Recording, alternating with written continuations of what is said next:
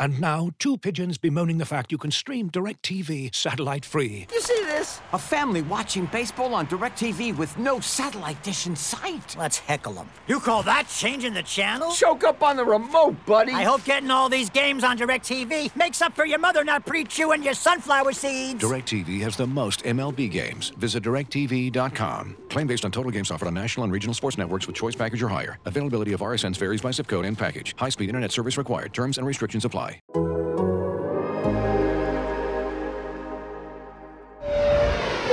Ladies and gentlemen, welcome aboard the Athletics Can't Wait Jets podcast, your nonstop shop for all things Jets. Now here are your hosts, Tim McMaster and Connor Hughes. Listen safely. Can't wait!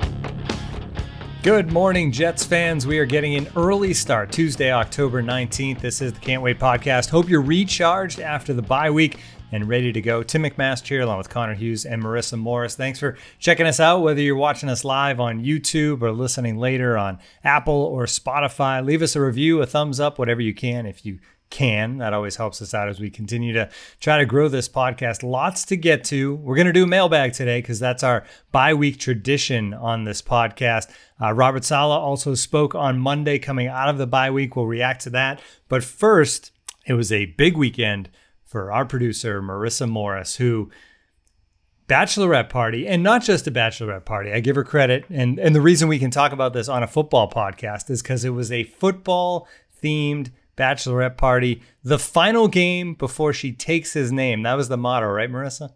Yeah. My sister did an incredible job planning a whole football themed. I mean, like, I never want to miss any of Michael's games. So, I said when we were trying to plan something like, hey, why doesn't all my cousins come to Cleveland for a game? Like, that would be so fun. Sure, they love that. It's a top 10 bachelorette party destinations. Yeah. Cleveland's not there. We had such a good time, though. Extend it to 100. Half of them don't know what's going on in the game. But, we had all the Gatorade bottles and we had the shirts that said like Team Bride, and it was very cute. My sister did such a good job. And I did plan it also, being the producer that I am, planned it around the Jets bye week. The Eagles played on Thursday and the Bills did not play till Monday night. So it was a great weekend. I'm still tired, but doing good. Ready you made for it week here, 7. So that's good. And you were here before Connor, well, as usual. Yes. And I recorded all the ads ahead of time, so doing good. That's not surprising. The countdown is on how many days now to the big day? Well, the sign on Sunday said 132, so I guess 130, 130. I know there's a lot of stuff for me to do between. But there's going to be more games before that. Obviously, but it was like the first. The sign was a lie. Connor. Oh my God. That's not the final game. You got like 4 more games before you take the big name. I know, but Little name, like actually. before Sorry. they come, and it rhymed so cute. So it was like, It did. All right, I give him thing. that. For a second, because I was trying to do that math in Yeah, my head. you I was looked like, so I'm fairly confused. certain you're getting married like around the combine. After I the was like, season. Yeah. Yeah. Yeah, I was very confused by that one. Yeah. That one, you threw me for a loop. It's too early for that. A little too early for that. Math. Can't be and pulling Connor. fast ones. I'm about to go to Bree and be like, Marissa's wedding's right around the corner. What are we doing? Classic. All right. So to the Jets, or do you want to complain, Connor, about our picks? I'll complain when we later in the show. I'll complain for the second episode, and then before we do end this show though, because I'm not gonna. We'll get all the Jets talk in first, and then I'll do the whole like disclaimer of like we need to get a sound effect or something like that. It's like we're about to not talk about the Jets. Like get that little like sound bite or whatever. When we get our new logo finalized in the gear, we're gonna open it up with doing that. But I should tell you guys how I got viciously attacked by a swarm of hornets on the golf course on Wednesday or earlier this week. So I got to give you guys that lowdown on how that happened, because that was not pleasant or enjoyable. And oh boy, Saturday that happened. I got attacked by a swarm of hornets. That was fun. I might have to reach out to the golf course and see if we can obtain some security video of that. I think the listeners would greatly appreciate that. Yeah, only me. It was bad. All right, before we get to the latest golf shenanigans with Connor, let's talk about the Jets. And let's first start with the press conference on Monday. Robert Saleh coming out of the bye week. Obviously, Connor, most of the questions revolved around, hey, what did you guys do to fix things during the bye week? What did you think of the answers he gave? Oh, they were a little boring, but I mean that's kind of his thing, right? Is that Saleh's not exactly an open book, and he's, Adam Gase was. I think Robert Saleh is quietly molding into a combination of somebody who is more likable than Adam Gase, obviously by the fan base, but tells you about as much as Todd Bowles does. So he just kind of, where Todd would very easily 3 letters be like yes or 2 letters say no. I mean, that was kind of like the Todd Bowles thing. And he just, he didn't see how the media or talking to the media was ever going to really benefit him in doing his job. So starting in like 2016, 2017, he was like, I'm just not, these press conferences are going to be 3 to 5 minutes. I'm going to not say anything. And then I'm going to go back to coaching the football team because I don't see how this is going to benefit me in any way. And then with Adam was much more of an open book. Like, although fans kind of got the perception that he was like this disgruntled asshole, like that wasn't the case at all. I mean, he was, there was a member of the media who obviously is, well known now, like just, they basically fought every single day for every single camp, which ruined a lot of the press conferences for the rest of us, because the day that person wasn't there, Adam was a completely different person. It was, the stress was gone, the tension was gone, and he would just kind of talk to you. And he was open, he was honest, he would explain to you what he was doing, what they weren't doing, what they were going to try to do this week. Robert is kind of like that melding of, he's not going to tell you what he's doing, but he's going to be nice in telling you that he's not going to tell you what he's doing. So obviously the big talking point this entire week, and what this big talking point is going to be for until the Jets get it fixed, is the offense in the first half, is the fact that the Jets are an atrocious first half football team. We're not talking about a team that can't score on their first possession, which is usually what you hear when people talk about, an offense that's struggling to start games. It's that they're not scoring on their first drive. The Jets are not scoring on their first drive. They're not scoring in the first half, period. I mean, what is it? It's now 13 points, 1 touchdown, 0 first quarter points. I think they picked up 1 first down on their first drive of games. Not points, not field goals, not 1 touchdown, 1 first down on their first drive of football games. And that struggle and that issues that they are having to start games, and the issues out of the gate are leading to these defensive breakdowns, because you basically have a unit on the other side of the ball now that come the fourth quarter has basically played 5 and 6 quarters of snaps. So when the offense finally gets their shit together, and the offense finally figures things out, and the offense finally gets this team back into the game, but now they need a defensive stop because they basically spotted the other team a half of action without doing anything. The defense is so beaten down and so exhausted from having to exert all of that effort through so many snaps to start games that they can't make a stop when the Jets need it. And they need to figure out why they're going 3 and out. They need to figure out why they're not scoring points. And Saleh said that they have made changes. They have made adjustments. They're subtle is the way that he described it, was his word. He said that we are not, as the media, going to be able to tell any difference, but they went down, they looked at things, they looked at ways they can spark this team, and they're going to do it this week. And hopefully, they hope that it pays some big dividends in New England when they travel up to Foxborough, and we'll see. As far as like everything else, I mean, he said the entire offensive staff went through to see what Zach Wilson does well, what he doesn't do well. They're going to keep hammering home what he does well and what he doesn't do well. They believe, what Saleh said is that they are, or I think he kept saying the word sounded or something like that, or along those lines. It was a weird word choice where I was like, I don't really understand that one. But basically, paraphrasing him, is that he thinks that he's found the fix, and he believes that the Jets have fixed their first half struggles, and they're coming out of the bye. They're going to start much quicker against the Patriots, and we'll see if that's the case. If not, I mean, I don't know what else you can do. I really don't. Start keeping track of draft position, that's for sure. Yeah. They'll also they should get Marcus May back. They should get Davis back, so that should help the defense out a little bit as the defense maybe tired a little bit after as much downs as they played in those first 5 games. All right, let's move on to the mailbag then.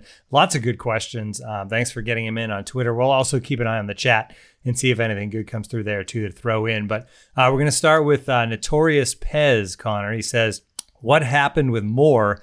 He went from a once-in-a-generation player in camp to barely hearing his name on Sunday. Is it him, Zach, the offensive coordinator, or all of the above? Yeah, so I've gone back and forth on this because this is among the more surprising developments of the season. And yeah, Moore missed a game and a half. I do think I'll preface it by saying that I do think part of it has to do with the time that he missed in training camp, where he missed that time with the quadriceps injury. And then I think part of it does have to do with the fact that he had no preseason snaps. So the first time he ever really saw live NFL action was week 1 against the Panthers. And, I think that probably caused some slowness. And then obviously he had the concussion, which cost him basically a game and a half because he didn't play the second half after he had this concussion on the end around. And then he missed a game as well. But looking at this, what I go back to, and what the Jets are, I'll put it this way. So I personally think, and this is just my opinion, the Jets don't necessarily totally agree with this, although Saleh has started to make reference to this might be the case. When the Jets first drafted Elijah Moore, and you can go back and look at it because we were all writing it, the initial reaction was the Jets drafted Elijah Moore. What does this mean for Jamison Crowder? And the reason why that was the initial point 2 after making point 1 of the Jets just got a playmaker is because the vast majority of Elijah Moore's college snaps were played from the slot. That's what he was. Is he was electric. He was dynamic. They got the ball to him in a million different ways. But if you look at where he lined up on the vast majority of plays, he lined up as a slot receiver. And that's not totally uncommon because he's under 6 feet. He's incredibly elusive. Yes, he can get down the field and stretch the field, but he's best with the ball in space. He's best with using his agility and quickness to separate from defenders and safeties and whoever's there in the middle. And he's so smart that he's able to find the hole in the zone. He's your prototypical, or he has all of the skill sets of your prototypical slot receiver with then the game-changing, game-breaking ability to really take his skill to the next level and take, where most slot receivers just catch the ball, go down like Wes Welker type guys. He has the ability to stretch the field. He can also go deep and things of that nature. So that's why right away, all of us kind of said, oh, does this mean, young team, you're just now going to try to flip Jamison Crowder, cut Jamison Crowder, trade Jamison Crowder, and just hand the slot job to Elijah? And Saleh said no, and Douglas said no. When we saw Elijah making the vast majority of his plays, it was during OTAs and minicamp. During OTAs and minicamp, he was lining up as the slot receiver. He was not lining up outside because Jamison Crowder during OTAs was in that contract holdout, and then during minicamp, he had his little acclimation period, so he didn't do any team drills. So the Jets' 3 starting receivers were Keelan Cole outside, Corey Davis outside, and then Elijah Moore in the middle. Once Jamison Crowder got healthy, and you've seen Jamison Crowder's a very good slot receiver, but Jamison Crowder doesn't have any ability to play outside. The same goes for Braxton Berrios. So what the Jets have tried to do here, both when Jamison Crowder isn't on the field, and then also when Jamison Crowder has been on the field, because Crowder missed some time as well, and that's when you saw Berrios play in the slot, is, as Saleh said, they're trying to get their best players on the field at all times. So because Berrios has no ability to play outside, and Crowder has no ability to play outside, and Elijah Moore, the Jets believe, can play outside, what they're trying to do is get their 3 best receivers on the field at most points in time, which means Corey Davis, and that means Elijah Moore, and that means Jamison Crowder. And the way that they have to do that is Elijah Moore outside, Corey Davis outside, Jamison Crowder in the slot. That's how they get their best on the field. In my opinion, that's coming somewhat at the expense of what Elijah Moore is best at. Where I think what we've learned very early on is that the reason why the vast majority of NFL scouts and NFL talent evaluators said, yeah, this kid's a game-changing, game-breaking talent, but he's a slot guy. Like, that's what he did in college. That's what he does best. That's where he's going to fit in the NFL. Not all slot guys can just go outside. This isn't Madden where you can just put him out there. I mean, there's a reason why there are so few sub 6 foot outside receivers. I mean, it's better when you're a bigger body guy, when you have the Denzel Mims mold, when you have the Corey Davis mold. So I think a good portion of this is that, and a good reason why Elijah Moore hasn't taken off, is one part because he's playing a little bit out of position, which, we wrote about before the bye, is that I think he's better as a slot receiver. And if he was playing strictly slot receiver, you'd see his production take off significantly more. That's part one. Part two is that I've been very disappointed in the ways that the Jets have used Elijah Moore. And I'm not talking about the way that he lined up on the field. I'm not talking about, him being an outside receiver. I'm talking about like after the Jets drafted him, I remember talking to a couple people around the league, talking to people within the Jets building, talking to Saleh, and just kind of saying like, man, like give me like the lowdown on this kid. Like I've always said this before to you guys a million times. Like I'm not a scout. Like when I comes to college tape and college players, like I'm not a huge college football fan. So I don't watch a ton of college football. So I rely on the scouts that I know that do this. And I rely on Dane Brugler who does this. And I rely on guys who study this in ways that I don't because I'm covering the NFL. And I was like, a lot of people that I've talked to have kind of made reference to like how dynamic this guy once the ball is in his hands. And I was led to believe back then that the Jets were going to use Elijah like the 49ers used Deebo Samuel, where, yeah, he's running plays out of the slot. Yeah, he's running plays outside. But you see Deebo in the backfield. You see Deebo getting the ball on reverses. You see Deebo on jet sweeps. You see him on end arounds. You see Deebo running routes. But also, more than anything, you see the 49ers trying to get Deebo Samuel the ball, period. That it doesn't matter if it's handed to him. It doesn't matter if it's tossed to him. It doesn't matter if it's a screen, a drag, a draw, an actual route, anything like that. They just want the ball in his hands because good things happen when the ball is in his hands. It almost seems like the Jets went in with that idea of we just want to get the ball to Elijah Moore because when the ball is in his hands, magic happens. And that's the case. That is what this guy does. When the ball is in Elijah Moore's hands, magic happens. For some reason, the Jets have gone from let's just get this kid the ball and see what he does to we're using him as an outside receiver. He's going to run patterns that an outside receiver runs. And if he's open, we're going to get him the ball. You know, when was the last time we saw a screen pass to Elijah Moore? You know, we saw one end around where he had the concussion. Where's just the plays designed, the toss? Why isn't he lining up in the backfield? I mean, what the Jets need to do a better job of after this bye more than anything else with Moore is just get him the ball. Watch Kadarius Toney, the player the Giants drafted, who, you know, obviously I've made fun of a million times. Watch the way that Jason Garrett, of all people, used Kadarius Toney against the Dallas Cowboys. That's how the Jets should be using Elijah Moore. I know Corey Davis is your best receiver. I know Denzel Mims is probably your most athletic, physically imposing receiver. I know they love the speed and the high pointing ability of Keelan Cole. But this offense's best playmaker, the one player in this offense who has the ability to take any ball and just go, any play and just go, that's Elijah Moore. Elijah Moore is the one game-changing, game-breaking player on this roster. I saw him take a 5-yard slant 80 yards to the house in minicamp. I've seen him stretch the field. I've seen him just, again, when the ball is in his hands, good things happen. When you have a player like that, and the Jets haven't had a player like that in quite some time, you want to get him the ball, and once you get him the ball, let him work. They did not do that the first 5 weeks, and they have to do that coming out of the break. So why hasn't he had the production? I think a part of it has to do with him playing outside and not the slot, but also a good part of it has to do with them just not giving him the ball, them trying to pigeonhole him into just, you're an outside receiver, you're going to play outside receiver, and not, this guy's a difference maker, let's make him make a difference, or have him make a difference. Okay, so this next question is from Dan B, and I believe Dan is in the chat a lot, and we've talked a lot about this throughout the season so far, but what would you say are some things you've seen that led to you to believe the Jets are on track in this building process? I guess if you don't believe anything, you could say that too, but.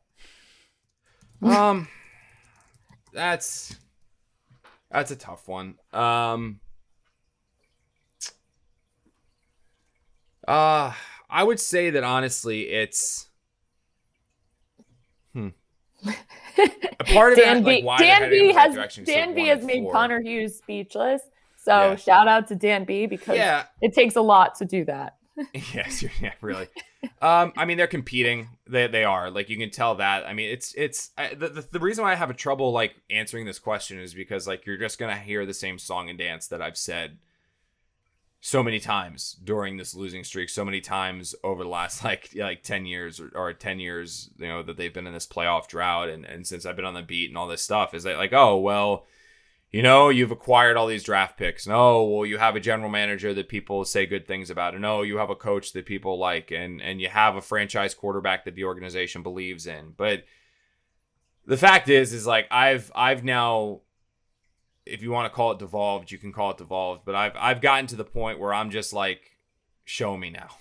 You know what I mean? Like, I'm not buying the song and dance. I'm not sitting here and gonna tell you like, oh, just trust me, just trust the Jets. Because the fact is like, when you haven't made the playoffs in a decade, when you've won 3 games over the last year and a half, you know, when you've struggled in the ways that this team has struggled, you don't deserve the benefit of the doubt. I mean, they have a hell of a lot more misses than they do hits. They have a hell of a lot more complete implosions than they do nice, successful runs. I mean, it's I'm in the boat now of like, I'm not just going to I've given the Jets the benefit of the doubt before. You know, when they hired Adam Gase and I was like, that's not really the direction I would have gone. I gave him the benefit of the doubt. Like, okay, we'll give you the benefit of the doubt. When they made some of the decisions that they've made in free agency recently, where they chose not to spend, they chose not to go after Jack Conklin, they chose not to make an additional run at a receiver, they chose not to do this, they chose not to do that. I was like, all right, I'll give you the benefit of the doubt. You know, you know more. But the fact is that I keep giving this team the benefit of the doubt, saying like, oh, well, maybe you're right. And they keep being wrong over and over and over again. So why should you feel like happy? I mean, or why should you believe the Jets are headed in the right direction? I'm just going to give you the same song and dance to like, you know, it's the stupid like organizational company line. Like, oh, you have everyone pulling in the right direction. Oh, you have a coach that's motivated people. Oh, you have a young quarterback that can make really impressive throws. Eventually, man, and what I've gotten to in this is like, just freaking show me now. Like, win football games. Like, it's almost like the Joe Judge. Like, I watched some of that Giants game, and like Joe Judge is like, don't worry, we're gonna get this right. You know, don't worry, we're gonna turn this around. It's like, well, why should people believe you? Because you guys won 5 or 6 games last year. Now you're 1-5 this year. Like, okay, like, yeah, we're headed in the right direction. Look at all the draft picks we have. Look at all the draft picks we've acquired. Well, yeah, you're right. You've acquired a lot of draft picks. You've done a really good job acquiring picks, but draft picks are like this odd anomaly where like they are never worth more than when like they are not used. And then as soon as they're used, like the Jets drafted Mekhi Becton, like as a rookie, right? Like when they drafted him, Mekhi Becton, like the day after the draft, it's like a used car. Like, or a new car that you drive off the lot. Like, the Jets drafted Mekhi Becton 11th overall. The day after the draft, they could not get a first-round pick for him. Like, no one would have traded. It's weird. Like, it's weird with the draft. Like, you have this new car. It's like, oh, my God, look at this new car. You drive it off the lot, and, like, it's immediately done. Right? It's weird. So, yeah, they've acquired all these draft picks. They have all these draft picks, but, like, they don't mean shit unless you hit on them. And if you look at like what the Jets did in their first draft, what Joe Douglas did in his first draft, if he does that over the next 2 years, the Jets aren't suddenly going to be studs. Like Mekhi Becton, there's legitimate questions there. Denzel Mims can't get on the field. Ashton Davis just got back on the field. LaMichael Pirine, Jabari Zuniga, they're guys that are Jabari Zuniga's on the practice squad. And Ashton Davis just got activated, and LaMichael Pirine can't even get active. So he's on the 53, but he can't get active. And James Morgan, a 4th-round pick, he's on another roster. So on another roster's practice squad. So if they go through and use all these draft picks on players that turn into that production, the Jets are going to keep being trash. So I don't know, man. I mean, Dan's a Jets fan, so just hope your team eventually turns it around. But I honestly don't have anything to say like, oh, this is why. Because all of the things that the Jets are preaching is why it's different this time or why it's going to be turned around. It's all stuff you've seen before. And so it's like, I'm at the point now where it's like, just show me. Start winning games. Start legitimately competing. Show me a quarterback that like looks like Herbert did or Tua did at times last year, or like really shows like legitimate promise. And I haven't seen that yet. So, I mean, I'm not going to sell you false hope. I'm not going to be the snake oil salesman. You know what I mean? So we'll see. All right, a lot more questions to get to, but first we have to take a short break. Looking for an assist with your credit card, but can't get a hold of anyone? Luckily, with 24/7 U.S.-based live customer service from Discover, everyone has the option to talk to a real person anytime, day or night. Yep, you heard that right. You can talk to a real human in customer service at any time. Sounds like a real game changer if you ask us. Make the right call and get the service you deserve with Discover. Limitations apply. See terms at discover.com/creditcard. Victorinox, the makers of the original Swiss Army knife, have been a reliable companion for life's everyday challenges, mastering functionality, innovation, iconic design, and uncompromising quality with its products. The Victorinox Swiss Army knife provides you with all the things you don't think about until you need it. Tweezers, a screwdriver, and even a corkscrew. With the Victorinox Swiss Army knife, you can be prepared to master everyday life. You can find Victorinox Swiss Army knives at Dick's Sporting Goods. All right, let's get back to the mailbag. I just noticed Elijah Moore's in the chat.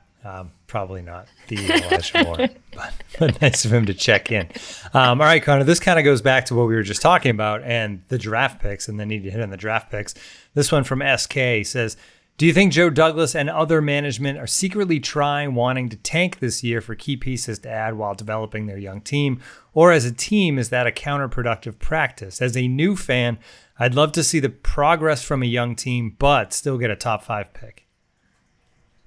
That's a tough ask. No, it's not like, no. The only time you see a team that's going to be interested in, or they're never going to say it publicly, but secretly interested in, where they're not necessarily hating the losses, is when you're looking to get a quarterback, is when you're looking to draft a quarterback. So the Jets last year, for example, the Jets in 2017, where they were tanking to get Sam in 2018, the Jacksonville Jaguars last year, the Houston Texans to an extent this year, when you don't have a quarterback and you are in contention for a top pick and a potential game-changing quarterback, that's when suddenly those losses don't sting as much after you get through the halfway point. That's when suddenly you've got your eyes not focused on a playoff run or a divisional run or anything like that, but you've got your eyes focused on the NFL draft and trying to get yourself a quarterback.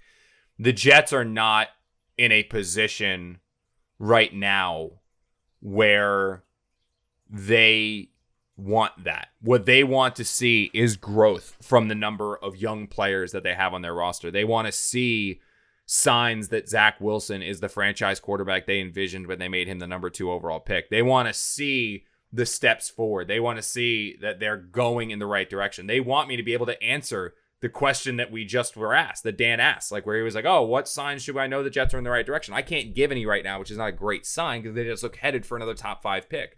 Ideally, the Jets this year would have won 6, 7, or 8 games. You know, they would have won. They would have competed in all of them. They would have stolen some games within the division. They would have beaten some teams that maybe slept on them. They would have had Zach Wilson looking like a player that could potentially win Rookie of the Year. You know, that's what they wanted to see, and they wanted to win games. I mean, they had no ill-advised thoughts of like, we're going to be a playoff team or we're going to win a divisional title, but they still wanted to be competitive. They still wanted to be in every single game. They still wanted to see signs that the young quarterback they drafted is in fact going to be a franchise quarterback. That's the goal for this year. Once you draft a quarterback, that becomes this goal. That becomes what this season's all about. So no, it's not secretly hoping they tank. I mean, the teams that the Jets are hoping stink and the Jets hoping they keep losing are the Panthers because they have their 2nd round pick and the Seahawks because they have their 1st round pick. So those are teams the Jets want to see lose every single week. But after drafting Zach, that's not what they want. That's not what they're looking to do. No.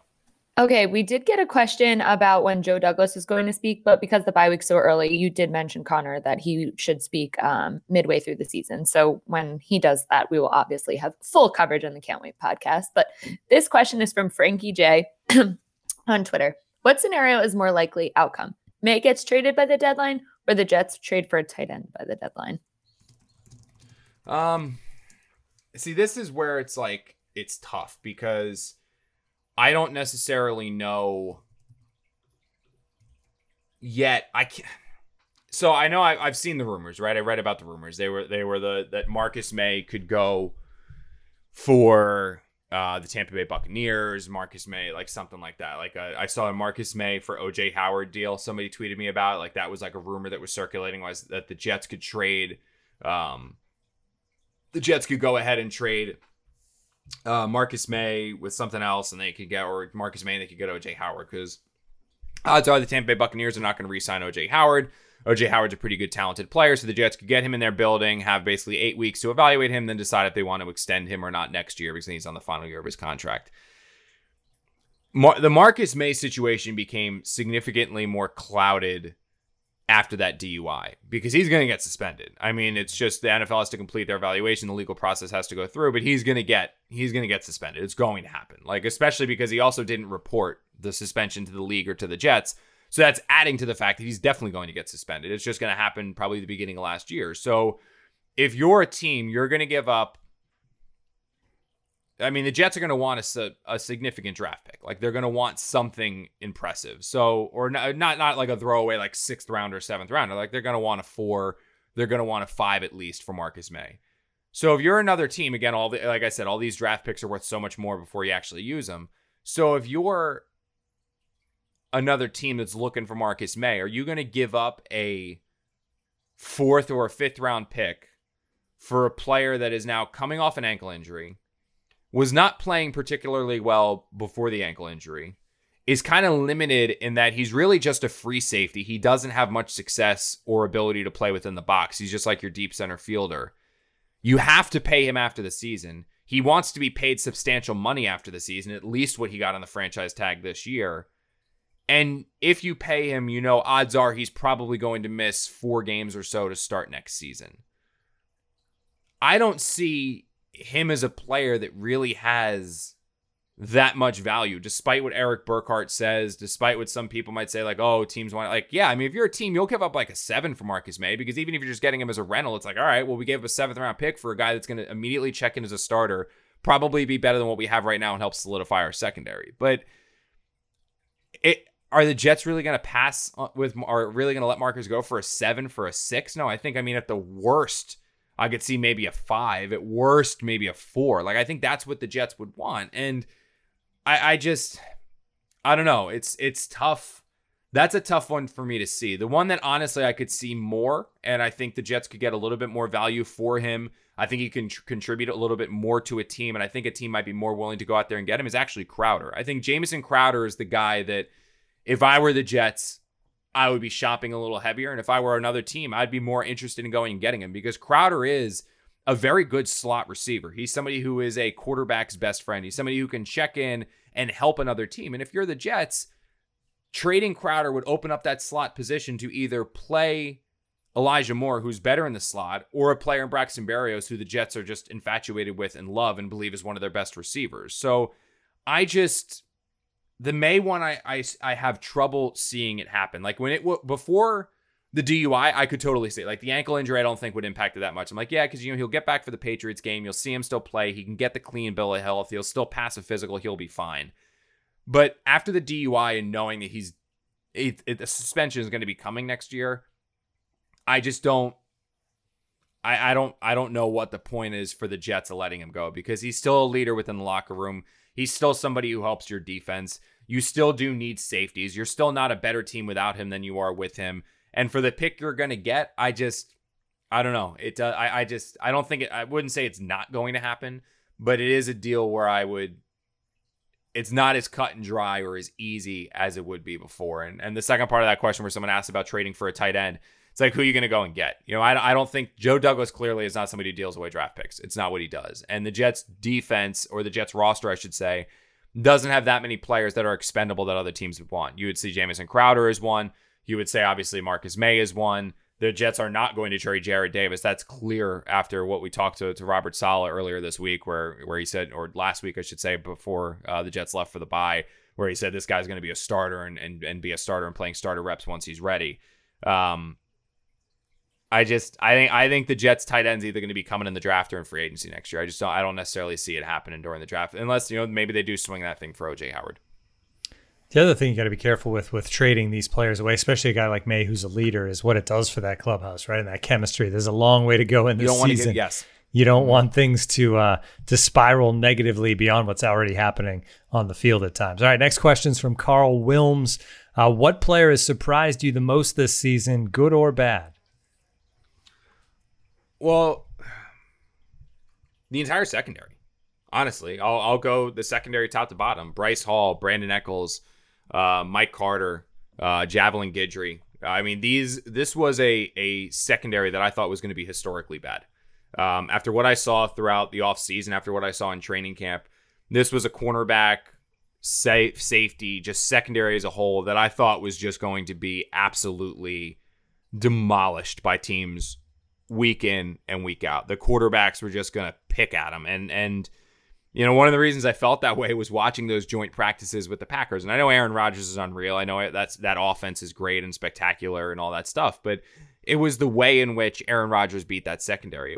He just slanted the Jets to death. He just quick passed the Jets to death. I mean, it was a quarterback that got rid of the ball before the secondary could get home, or before the pass rush could. It was a quarterback who got rid of the ball before the pass rush could get home.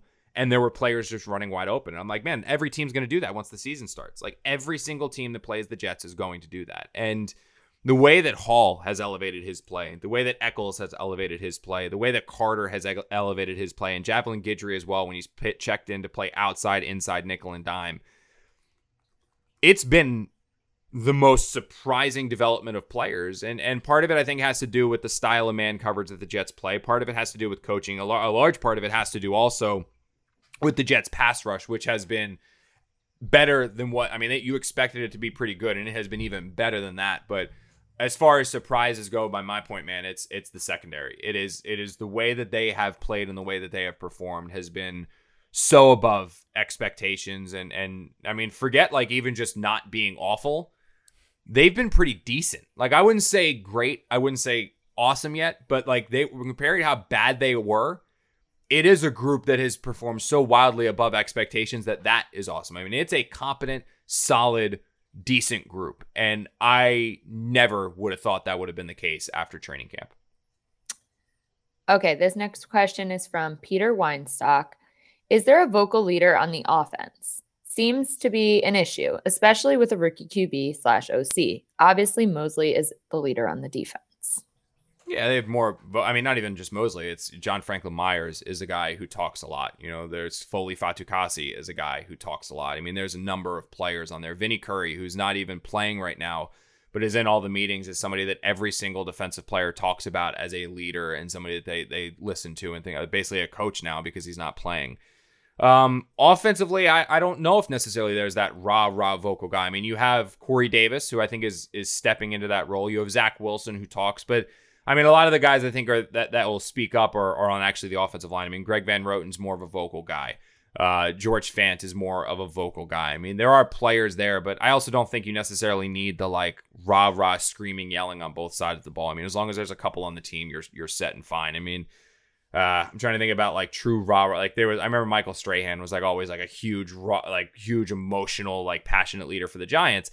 There was never that player on the offensive side of the ball. Like, it was kind of more subdued, and that still worked for them, and that was fine. I mean, I know Tom Brady and Patrick Mahomes are two quarterbacks that are much more vocal, but you don't necessarily need that because there's plenty of quarterbacks that have immense success that aren't the screaming, yelling guys. You know what I mean? So I don't look at and think of that as an issue. I mean, the Jets have plenty of issues right now. They've got plenty of problems.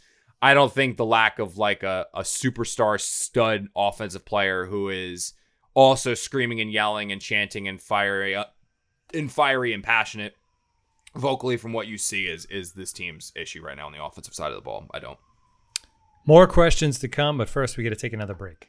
And now, two pigeons bemoaning the fact you can stream DirecTV satellite-free. You see this? A family watching baseball on DirecTV with no satellite dish in sight. Let's heckle them. You call that changing the channel? Choke up on the remote, buddy. I hope getting all these games on DirecTV makes up for your mother not pre-chewing your sunflower seeds. DirecTV has the most MLB games. Visit DirecTV.com. Claim based on total games offered on national and regional sports networks with choice package or higher. Availability of RSNs varies by zip code and package. High-speed internet service required. Terms and restrictions apply.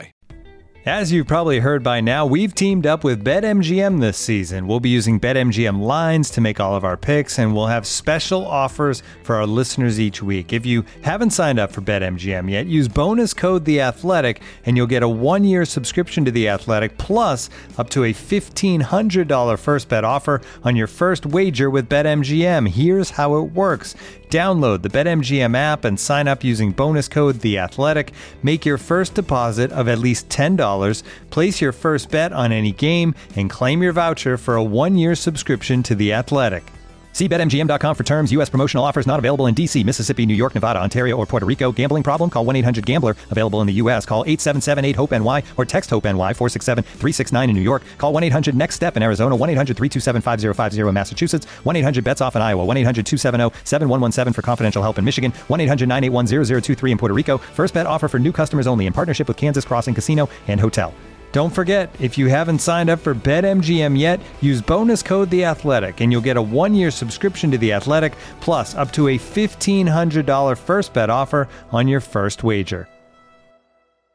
Back to the mailbag we go, and the next one's from Mike Williams. He says, "Hey, not saying he's the perfect example, but seeing ex-Jets make plays yesterday, such as the Luvu blocked punt. What is one player you covered while they were on the Jets that you felt like they were too quick to cut bait with?" Plenty of options there, Connor. I got to think about that one.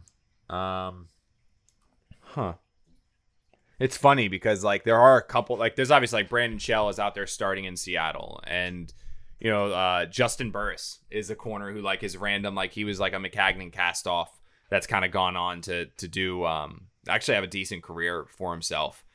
You could throw Robbie Anderson into the conversation Robbie too. Anderson I mean, granted, he was well, a free agent, but he was a guy that wanted to Robbie, stay. by the way, has been awful this year. Right. Like Robbie's done diddly poo like this season for the Panthers. Like I remember I looked it up. I was like, I think, yeah, he caught 5 passes against the Cowboys, but then like 2 against the Eagles, 3 against the Vikings. Like he has not been good this year. What's his numbers? He's got where are we here? Robbie Anderson, 15 catches for 190 yards and 2 touchdowns, and 57 yards, and one of those touchdowns came on 1 catch against the Jets. Other than that, I mean, he's been bad. Like he's on pace for like career lows in virtually everything, despite the fact he's playing all the time. But you could throw him into the mix. I think he's probably one that was given up on a little too early.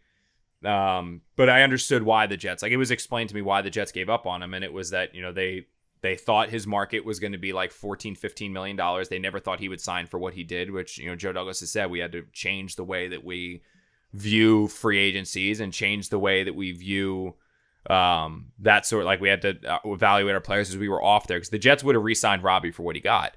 They just didn't want to give him $13-14 million because, you know, he's a player that you know, when he's not the number one target, he tends to zone off on routes, and he runs with a questionable crowd in Florida that they were worried about him getting in trouble and suspensions taking him off the field. But I think 2 that immediately come to mind that the Jets let go that they should not have, because it would have kept things stable for significantly longer, were Andre Roberts and Jason Myers, the kick returner, punt returner who made all pros for the Jets, and then they let walk in free agency and didn't want to pay.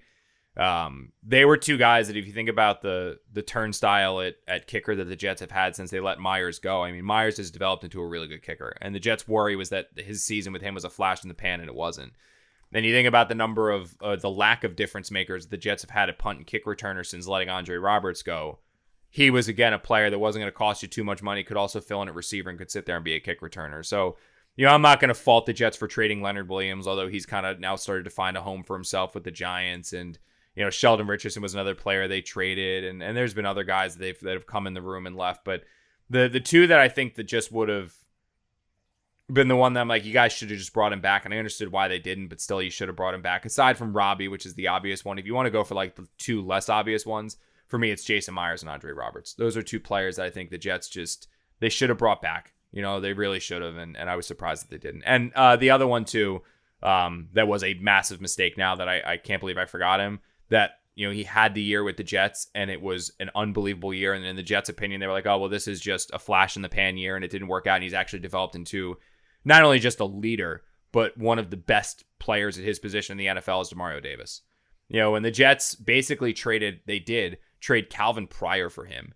And they get him back in here, and DeMario has the year that he did with the Jets, and he was just, I mean, he was dominant. He suddenly could cover. He could suddenly make plays he was a pass rusher. He made plays in the run. He was obviously the leader. I mean, he was a dominant player when he came back to the Jets.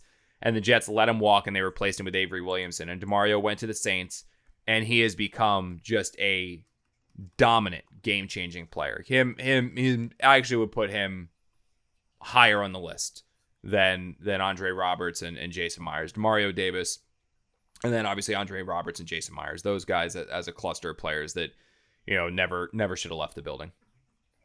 All right, Connor, final question. This question comes from Parth on Twitter. Now let's put our draft hats on.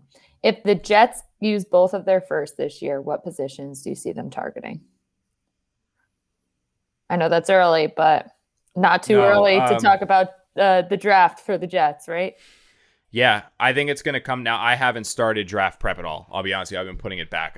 My editor was actually, I just had a call with Allison, my editor today, and we were talking about like, all right, look, the Jets are 1-4. What are we doing the rest of the way here? And I was like, I'm focusing on this season as long as we can. I don't want to start going the free agency draft route until we absolutely have to, which we're probably 3 bad losses away from going full focus on the draft.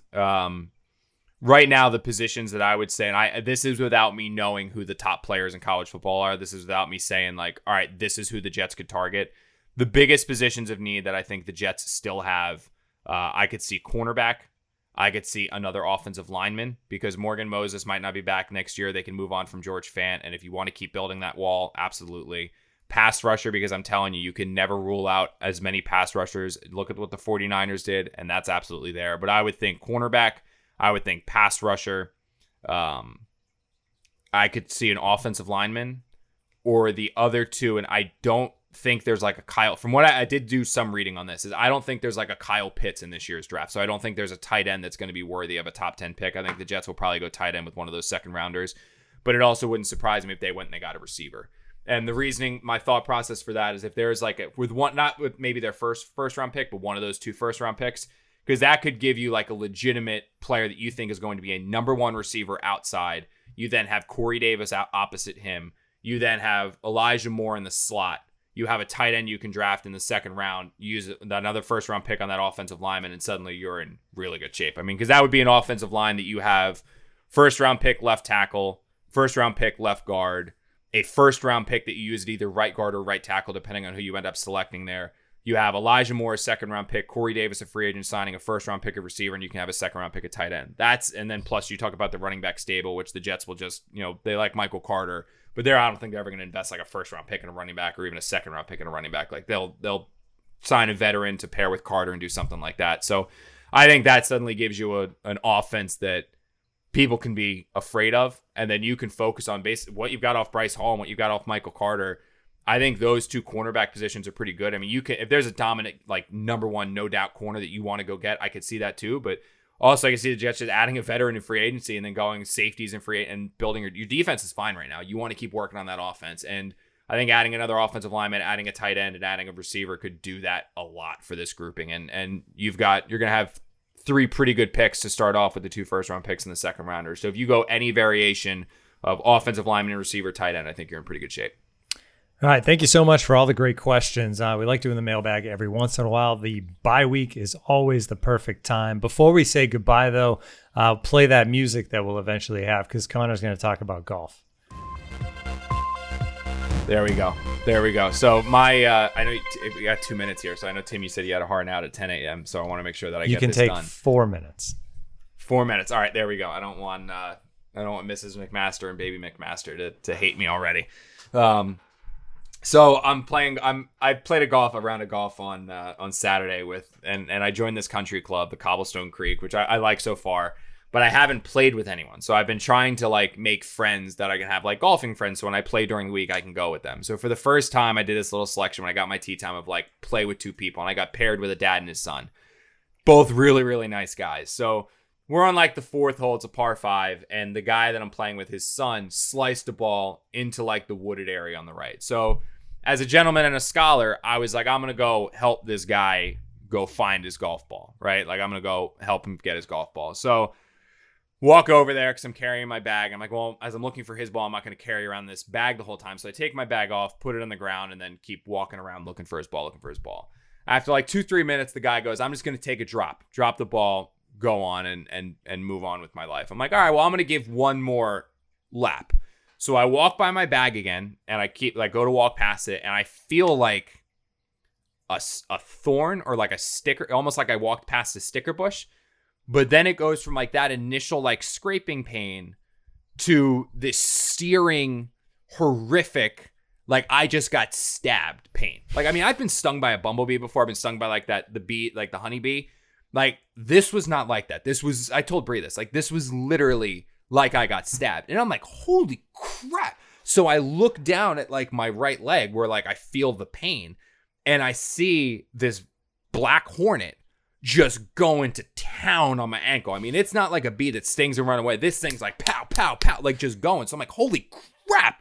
So I take my hand, I swat it, and I get it, and it dies. And I'm like, so like I kind of like run away from where I was, like kind of like jog, stumble away. I'm like, holy, like that freaking hurt. Like that, I felt pain. And I'm not somebody who doesn't usually handle pain that well, surprisingly. This was one where I was like, holy crap, like that hurt a lot. So I look at the guy that I'm playing with, the guy whose ball I was trying to find. I'm like, oh man, I was like, you owe me a beer. I just got stung by a bee looking for your ball. And the guy starts laughing. He goes, oh, I got you, man. I got you. And then all of a sudden his face goes like white. expression drops off. And I'm like, what's wrong? And he points at my bag and he goes, look. And I look at my bag, and I'm not kidding you. When I put my bag down on the ground, I put it on top of a hornet's nest. So it's your fault. Yeah, I slammed my head down. Like, basically, I went genocide on, like, this entire, like, home of hornets.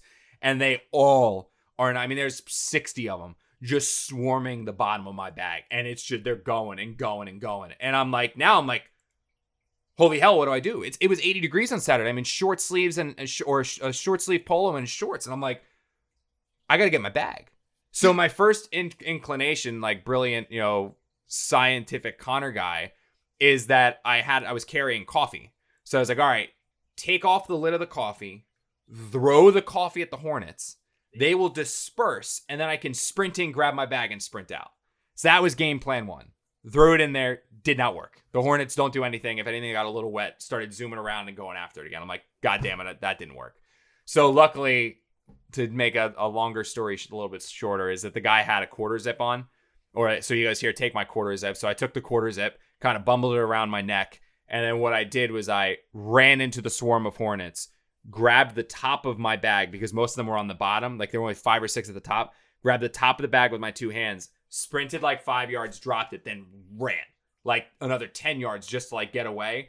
Then went back, dragged it 5 more yards, then sprinted again, hoping that like the further I got my bag away from the nest, they would go back to their crushed home to like, I assumed like hornets are like bees where they have a queen, like go try to find their queen and save their queen, who I probably like made 2-dimensional. And like, I could just keep taking my bag away. And the method did sort of work. The issue was like the 5 that were swarming around the top followed me. And then I got stung like on the inside of my leg. I got stung like 2 times on my left ankle. I got stung another few times on my right. I mean, I ended up getting, it was about 5 or 6 spots of stings. Like, but then those same spots were hit like 3 or 4 times each, because like those bastards don't stop. Like those hornets, they just go like bang, bang, bang. But I will say I separated my club from the clubs from the stuff, and I finished the round of golf. I didn't end up, when I got home, my ankle was like the size of a watermelon, which wasn't great. And obviously I used it to try it for sympathy, like points with Bree, like I need to be taken care of now. I'm an injured person. I was attacked by a wild animal, all that stuff. But yeah, that was my my golf story from Saturday. Yeah. No, it's still. I'll tell you this though. I prefer I would prefer getting attacked by hornets to that caddy that I experienced. I was gonna say the hornets were still nicer to you than the caddy. Yeah, the hornets were nicer to me than the freaking caddy. Yeah, I'll tell you what though, man. There is no worse feeling than looking over and just seeing the hornets, and you're like, there's 60 of them, and I'm like, how am I supposed to get my bag? Like, how am I supposed to get this? Like, how am I supposed to get my bag? And the running in and dragging, but like I'm telling you, man, like bumblebees and like bees, like they sting like it's like a pinch. Like, I don't know if you've ever been stung before. Like it's like a pinch. Yeah, this hornets was are not worse. like a pinch. This was literally like I got stabbed. Like it was bad. Like it hurt a lot. So I didn't even play well. Like my back, I was actually playing pretty well at that point. On my back nine, I imploded, and it's just a bad day. Bad day. Yeah. Mistakes were made. Well, glad you're not allergic. That's for sure. Yeah, well, that's the other thing, too, is I had no idea if I was or not. So, like, the guy goes, are you allergic to bee stings? I was like, I think I was stung once when I was a kid. Like, once I got stung by a bee when I was a kid. And that's what I'm saying. It felt like a pinch, and I was fine. I was like, but everything I've heard about bees is that if you get stung by a bee, it can, like, hit you later on in life. Like, you can, like, you can get stung once and be fine, and then, like, later on you can get... So I've always taken that approach of, like, I'd rather not get stung because I don't know. Now I got peppered, like, 15 times by stings, and I'm like... The guy said to me, he goes, are you allergic? I was like, we're going to find out if I pass out in the fairway in 5 minutes. I was like, because I got no idea. I was like, we're going to find. Apparently I was fine. Like I said, I finished the round. I told my father-in-law that too. I was like, I got destroyed by hornets. He goes, are you allergic? I was like, well, it happened on hole 5 and I'm on hole 12. So I think I'm through the clearing. I think we're good. But yeah, this is what happens. I try to make friends at the country club and I get attacked by hornets instead. All right. Well, until the next golf story from Connor, we are going to take a break here on the Can't Wait podcast. The season gets going again, of course, after the bye week this weekend. We will set you up and get you ready for the Patriots game coming up later this week on the podcast. Thanks for everybody for watching and listening. You can save 50% off a 1-year subscription to The Athletic. Go to theathletic.com/can't wait. We'll talk to you again later this week. We can't wait.